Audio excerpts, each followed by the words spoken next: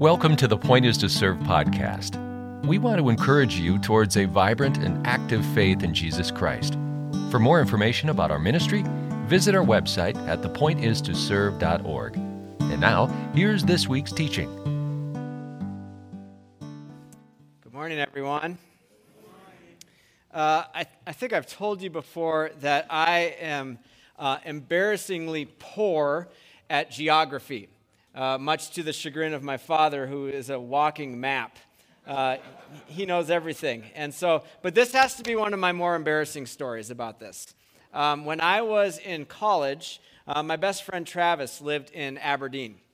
And it was around this time of year, he invited me to go to his place to hang out with his family and his friends there to celebrate New Year's Day. And so I thought, well, that'd be kind of fun. You know, see Travis's world, get to know some of his friends and his family, the people that I'd heard him talking about. And so back then we didn't have smartphones, and I didn't have a GPS, and I wasn't using maps or anything. And so Travis just wrote out the directions for me to get to Aberdeen, right? And it's super simple. You go on to 29, and then you take exit, I even have to look here, 207, and then you go to US 12, and you head west on that road, right? Easy. So I thought, yeah, I'd love to be able to go do this with you. And so, and this is the thing. Here's how my brain works. And it's gotten better, but I still think this way sometimes. Like, in my mind, I'm thinking, couple of turns, it's probably like a 45-minute drive. No problem. So I get into my car, and I start driving toward Aberdeen. And I'm looking at every single exit, just watching them like a hawk, because I also didn't realize how the numbering system on exits works. I just thought some person in power just randomly, 207, we'll just call it that. And so I'm watching every single one going by, and I'm starting to get close to Brookings, and it's been 45 minutes, and I'm like, I think I might have missed my turn. But I thought, well, no, maybe I'm wrong. I'll just kind of keep going, because I was estimating about how long it was going to take. But I started to get toward Watertown, and I'm like panicking. I'm like, I know I missed my turn back there. I'm such an idiot. Like I should have turned way back there somewhere. And so I pull off at a rest stop, and I'm looking at this map, and I'm retracing my steps on the map and thinking, I didn't miss my turn. Like I don't even see it on here. And then I thought, could it be that I need to drive even further than Watertown? And sure enough, I look, and I had to. And so I'm like, well, at least I know that I'm going the right way. So I was feeling a little bit more confident, and then I found my exit, and then it was like a light shining from heaven onto the sign. Hallelujah. And it said, Aberdeen. And it also said 60 miles. And I'm like, what? Like this 45-minute drive that I thought I was going to have turned into a 3-hour saga. But that's just because that's the way that my brain works, right? But I share that story with you because that sign was so significant to me. Like as I was going on the rest of the road, I felt anxiety, I felt panic, I felt directionless until I saw the sign. And the sign was pointing me in the right direction, saying, you're almost there. You're almost at your destination. You've almost arrived. Advent. And that's what we're talking about in this season of Advent. Last week, we talked about Advent being a time of waiting for peace, for God to bring peace to his world. And for the Israelites before Jesus was born, he brought peace into the world when Jesus came to this earth. They finally received their long-awaited king that was going to make things right and rescue them from their enemies. And now today, too, we continue to wait for peace. Even though Jesus has been born, we still live in a broken, hurting world, and we long for the day when Jesus is going to return and bring the fullness of his kingdom and put all things to rights. So we talked about we're waiting for peace, and this week we're talking about waiting for a sign. And we've been going through the Gospel of Luke as we've been doing this. And at the beginning of Luke's Gospel, no surprise, if you've been a Christian for a while, we get the story of Jesus' birth. But also interwoven in that story of Jesus' birth is the story of John the Baptist's birth. Like all of the Gospels make a big deal about John the Baptist. In fact, Jesus himself said that of all the people who have ever lived, none is greater than John. And for Jesus to say that, that's a pretty big deal, right? So what was such a big deal about John is that he got to be the one to announce to the world the good news that, you know that king that you've been waiting for, Israel, for so long? Well, guess what? He's born. He's coming into this world. There's no more waiting. He's like the opening act at a rock concert, right? Where you get the whole audience all hyped up and ready for the act that everybody really came there to see. He's like the sign that said Aberdeen on it. Like where we've been just like wandering through this life looking for a sign, looking for hope that it's going to happen. And he's saying, your destination, you're almost there. It's right around the corner because that Jesus Christ is born into this world. So prepare your hearts, prepare him room, prepare the way of the Lord. And that's what we talk about with John the Baptist. That's why we celebrate John the Baptist at Advent. And there are lots of things that were special about John the Baptist's life. When we're told about the story of his birth, it was announced in a very miraculous way. You know, Gabriel, the angel, shows up to Zechariah. And even though he and his wife Elizabeth were very old, and they've been trying their whole lives to have a child. It's not happening. And this angel announces to him, it's going to happen. And you're going to name him John. And Zechariah is like, well, how am I going to know this is going to happen? And he's like, well, you're just going to be quiet for a little while until he's born. And you think about what you said there. Like, trust in the Lord. So there's all these miraculous things happening around John's birth. And then not only that, but Luke tells us that the Holy Spirit was all over John even before he was born. And then when John is born, all of the neighbors and the friends and the family are gathered around. I mean, this is a pretty wild thing that's happening because they've known Zechariah and Elizabeth for a long time now. And they knew how long they've been trying to have a child. And they know that they're too old to be having children anymore. I mean, and think about the other stories from the Old Testament that we know of people who couldn't have children. And then later on in life, that it was announced to them that you are going to be able to have a child, right? We think especially of like Abraham and Sarah. That was a really significant thing for them to be able to have a child. Like when they've been told, like, you're barren, like it's impossible. God's purposes aren't going to happen. But with human beings, things are impossible, but with God, all things are possible. So this miraculous stuff surrounding John's birth. And the people are starting to wonder because they're waiting for a Messiah, and they feel like this is right around the corner. Our king that's going to rescue us is coming. Could this be the one? Is this the one that we've been waiting for? But as great as John was, he was only the opening act. He was only the sign that was pointing to the main act that was yet to come. And that was Jesus Christ, the Messiah, the Savior, the Son of God, Emmanuel. He's coming. He's right around the corner. And Zechariah, at one point in Luke's gospel, is given this prophecy. And you can imagine Zechariah holding baby John as he's saying this. And he says this to him, "And you, my little son, will be called the prophet of the Most High, because you will prepare the way for the Lord. You will tell his people how to find salvation through forgiveness of their sins. Because of God's tender mercy, the morning light from heaven is about to break upon us, to give light to those who sit in darkness and in the shadow of death, and to guide us to the path of peace." That's who John is. And Luke tells us that John grew up, and then he went and he lived in the wilderness until he did his public ministry in Israel. And then we don't hear about John until chapter 3, a little bit later. John's growing up, and all the prophecies about him at his birth are starting to take shape. He conducted his ministry around the Jordan River. And one of his, the main message that he brought to the people was that people should be baptized to show that they've repented of their sins and turned to God and be forgiven, because they're preparing their hearts for the way of the Lord, for this Messiah to enter into the world. And this is the kind of stuff that the prophet Isaiah talked about hundreds and hundreds of years ago when he said this about John the Baptist, and he didn't even know it. He is a voice shouting in the wilderness, "Prepare the way for the Lord's coming. Clear the road for him. The valleys will be filled and the mountains and the hills made level. The curves will be straightened and the rough places made smooth. And then all people will see the salvation that is from God." John was like that sign, the Aberdeen sign that was pointing to the destination that was to come, this Messiah that was going to come. But to use a little bit more South Dakota imagery here, he was also like a snowplow, right?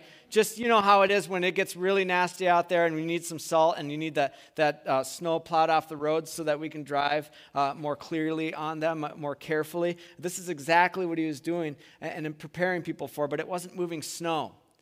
He was preparing people's hearts to receive this Messiah, this one that's like Jesus Christ. That, you know, you used to be going this way and you used to live your life for yourself, but he was calling them to repent, which in the Bible means turn 180 degrees. Like now you're not living by your own will anymore. You're living by the will of your Lord Jesus Christ and the way that he calls us to live in this world. Once we had our lives dedicated to taking life from other people, and now we're giving our lives to giving our lives for other people. And baptism was the initiation process into this new way of life, of saying yes to this. And as Paul talked about in Romans chapter 6, when we're baptized, it's like that old, hard-hearted, rebellious side of us is laid down into the grave, and we're raised back up into newness of life in Christ, filled with the power of the Holy Spirit, the same Spirit that filled and guided Jesus' ministry in this world. And I genuinely appreciate other traditions that practice infant baptism and sprinkling and whatnot. I think that like we Baptists have something to learn from them as well, too, with their theology of that. But I have to confess, I like the fact that when somebody says, I've decided to follow Jesus, that we just completely immerse them under the water and bring them back up, you know, because baptism is a beautiful rite of passage with a person where they say, you know, I'm not just changing a little bit of who I am. I'm not just the same person, and now I have some new like doctrines or new like information that I'm cramming into my head in addition to what I already knew, but I'm becoming a whole new person. This is a whole new way of being in the world, and I'm giving my all to Jesus. And that's what Jocelyn did today when she was baptized. It's the same. I'm all in, not just part of me, all of who I am. I'm pledging my allegiance to him and to him alone, and I'm going to allow Jesus to make me a new person into his likeness. And that's what John the Baptist was doing with his baptisms, was preparing people for Jesus to come into this world, because this is what Jesus was going to be doing with other people too. He's going to be forgiving us of our sins, indeed, but he's also inviting us to have a life that's empowered by the Spirit and get rid of the sin and the destruction that it causes our relationships, that this kind of stuff no longer characterizes us, that it doesn't taste good to us anymore, and instead we develop a new palate, a new taste for Christ-like fruit in our lives, where we're being transformed in that direction, in a way of love and mercy and tenderness and forgiveness in this world. And this really is truly good news for the rest of the world, because Jesus' way is the true way to live. It's what we were created for. We were made to live at peace with God and with our fellow human beings. And peace is brought about through people who have repented of their un-Christ-like ways and surrendered to the Spirit and bear Christ-like fruit in their lives.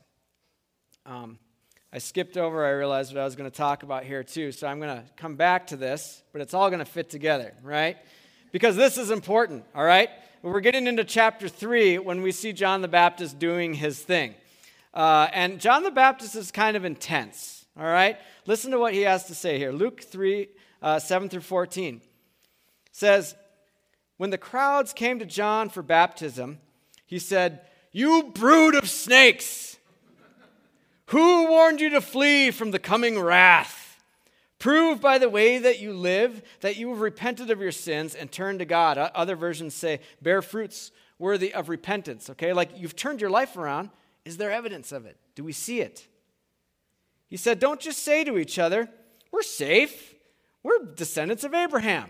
You know, because that's what it would have been like for the Jewish people. They would have said, yeah, I've been Jewish all my life. My family's got this long heritage that goes all the way back to Abraham. I go to synagogue, you know, and today if you were speaking to us, you could say, you know, I prayed the sinner's prayer. I've been baptized. I go to church. I read my Bible. I pray. You know, I'm good. But he says that means nothing. I'm all over the place here. That means nothing. For I tell you, God can create children of Abraham from these very stones. Even now the axe of God's judgment is poised and ready to sever the root of the trees. Yes, every tree that does not bear good fruit will be chopped down and thrown into the fire. Whew! Like, that's kind of heated stuff, that's like some hellfire and damnation kind of stuff, that we don't talk about a whole lot here in church, but kind of like the way that John's talking here. And John was a fiery person, right? Like, he got in all sorts of trouble with King Herod because King Herod married his brother's wife, and John publicly criticized him, and that got him thrown in prison, and eventually he'd be beheaded for that sort of thing. Like, John was an intense person. In fact, I remember one time somebody showed me like a picture. If John the Baptist had a Christmas card, it might look something like this. If we have that picture there. Merry Christmas, you brood of vipers. Love, John the Baptist.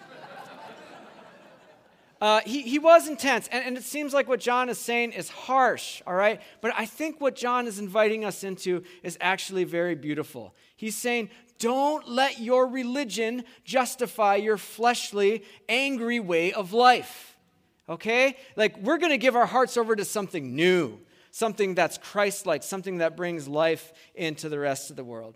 And that's what John the Baptist was inviting us into. And at the very beginning of Luke's gospel, what we see is that this was totally new. Nobody had heard this stuff before. Nobody had heard that Jesus was going to enter into the world in the way that he did. But now, today, we have the benefit of hindsight, that we know that Jesus has been born into this world. And the result of that is that he's poured out his Spirit on us. Through baptism, he said, you're going to be my people in this world. And we're like little John the Baptist, who have been scattered all around this world, who serve as signs in the rest of the world, pointing to the one that's greater than us, that has a beautiful vision of his kingdom coming in this world and taking over. And we get to invite other people to say, you are so close to your destination. He's right there. The kingdom is among us. And I marvel at the fact that we get to do this every week at youth group with our young people. With these children that I think that so many times they come from a world that's very, very broken and directionless. And that's not their fault. It's kind of what we've handed to them. Because we older people, we like making lots of money and making iPads and iPhones and giving them to people that we know are going to be addicted to them. And it's going to cause a bunch of anxiety and directionlessness in life. And so I think sometimes we see a lot of young people who are like on that road to Aberdeen, but they don't know where the sign is. And it's such a beautiful thing to be like John the Baptist, to be like signs in their life through the way that we love them and the way that we commit ourselves to them and the way that we testify to Jesus to them, to say, come, let us adore him together. Like, let's go see this Jesus because he will change your life. He's everything that you're looking for. He's the destination that you're after. And it's not just at youth group, too. All of you get to be signs. You all get to be little John the Baptist that are scattered all about in your little realms of influence with the people that you work with and your families and your friends. We live in a world, as Zechariah prophesied, that it's like we live in darkness and the shadow of death. This is a hurting place to live, isn't it? But the good news is that the sun is rising, and it's bringing light and life and color and beauty into a world full of death and darkness and violence. Do you want to be part of that too? We get to be the signs that point to that because that's what Jesus is doing here in this world. And our baptism is our initiation into this new kingdom, into this new way of life. It's our way of saying, I'm all in with you, Jesus. Like, take not just part of me, all of who I am. I pledge my allegiance to you. I will follow you. I will give my life to you. And so that's like the initiation process into the Christian life. But then there's another process along the way that we call communion. And communion is kind of the ongoing process of our witness to the fact that we have said yes to this Jesus way in the world. Because in the same way that Jesus allowed his body to be broken for us and his blood to be poured out for us, I mean, it's that kind of sacrifice that allows broken people like you and me to belong to his kingdom and to be able to sit with him at his table. And you know what he says to us, his church? Go and do likewise. All right? Like through the waters of baptism, we lay down that old part of who we used to be. And we're raised back to a new way of life. It's a whole new way of looking at God. It's a new way of relating to God. It's a new way of relating to our fellow human beings, where we say, God's table is open to you. God's kingdom is open to you. Anybody who wants to come to Jesus can come to know him. Even the tax collectors. Even the most broken people and the most despised people of this world today are welcome into his kingdom. And you know, when we practice communion, when we fellowship with God and with one another in this new way, we are preparing the way of the Lord, just as John the Baptist did. Because you know what's going to happen? Jesus is bringing his kingdom into this world. It's going to happen. But what's it going to look like when it does? It means that love is going to take over this world. Christ-like love, where reconciliation is going to happen in a complete and full way. And Jesus' prayer for unity among his people is going to become a reality. This is what happens when Jesus' way happens. That we're reconciled to God, we're also reconciled to our fellow human beings. And when we practice communion together, we're preparing the way of the Lord. Because when he shows up, is he going to find a church that's ready for him because we've been practicing that unity? Even if it's with people that we wish we'd rather not be eating at a table with, because that's the way he does it. We're learning to love one another the way that he's called us to, and that's what we celebrate when we celebrate communion. We're preparing our hearts for Jesus to come into this world and to bring the fullness of his kingdom, because we're already practicing it now. Amen? Amen. So here's how we do communion here, if you're not familiar with it. We do what's called intinction. There are people standing at the back. And if you, at some point during the final song here, you'll go and you'll take the bread and you'll dip it into the cup, and you can return back to your seat. And if you need prayer during this time too, we'll have some people over here at the north wall. They can say a prayer for you. But in the meantime, let me say a prayer over all of us as we go into communion. Father, we thank you that you have given us a sign through John the Baptist. He points beyond himself to the one that's even greater. And it's you, Jesus. You are the greatest. You are the King. You rule over all things.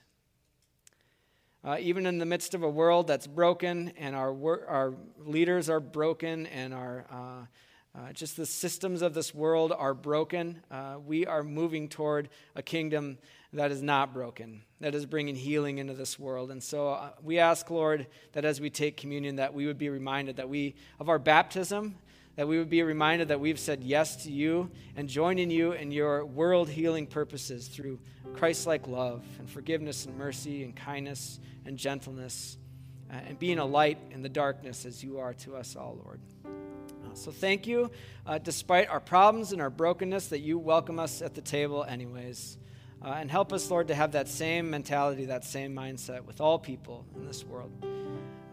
Yours is the kingdom and the power and the glory forever and ever, Lord. Amen. Amen. Thanks for tuning in to the Point is to Serve podcast series. For more information about pursuing a relationship with Jesus Christ, or information about the Point is to Serve ministry, visit our website at thepointistoserve.org. Thank you, and God bless.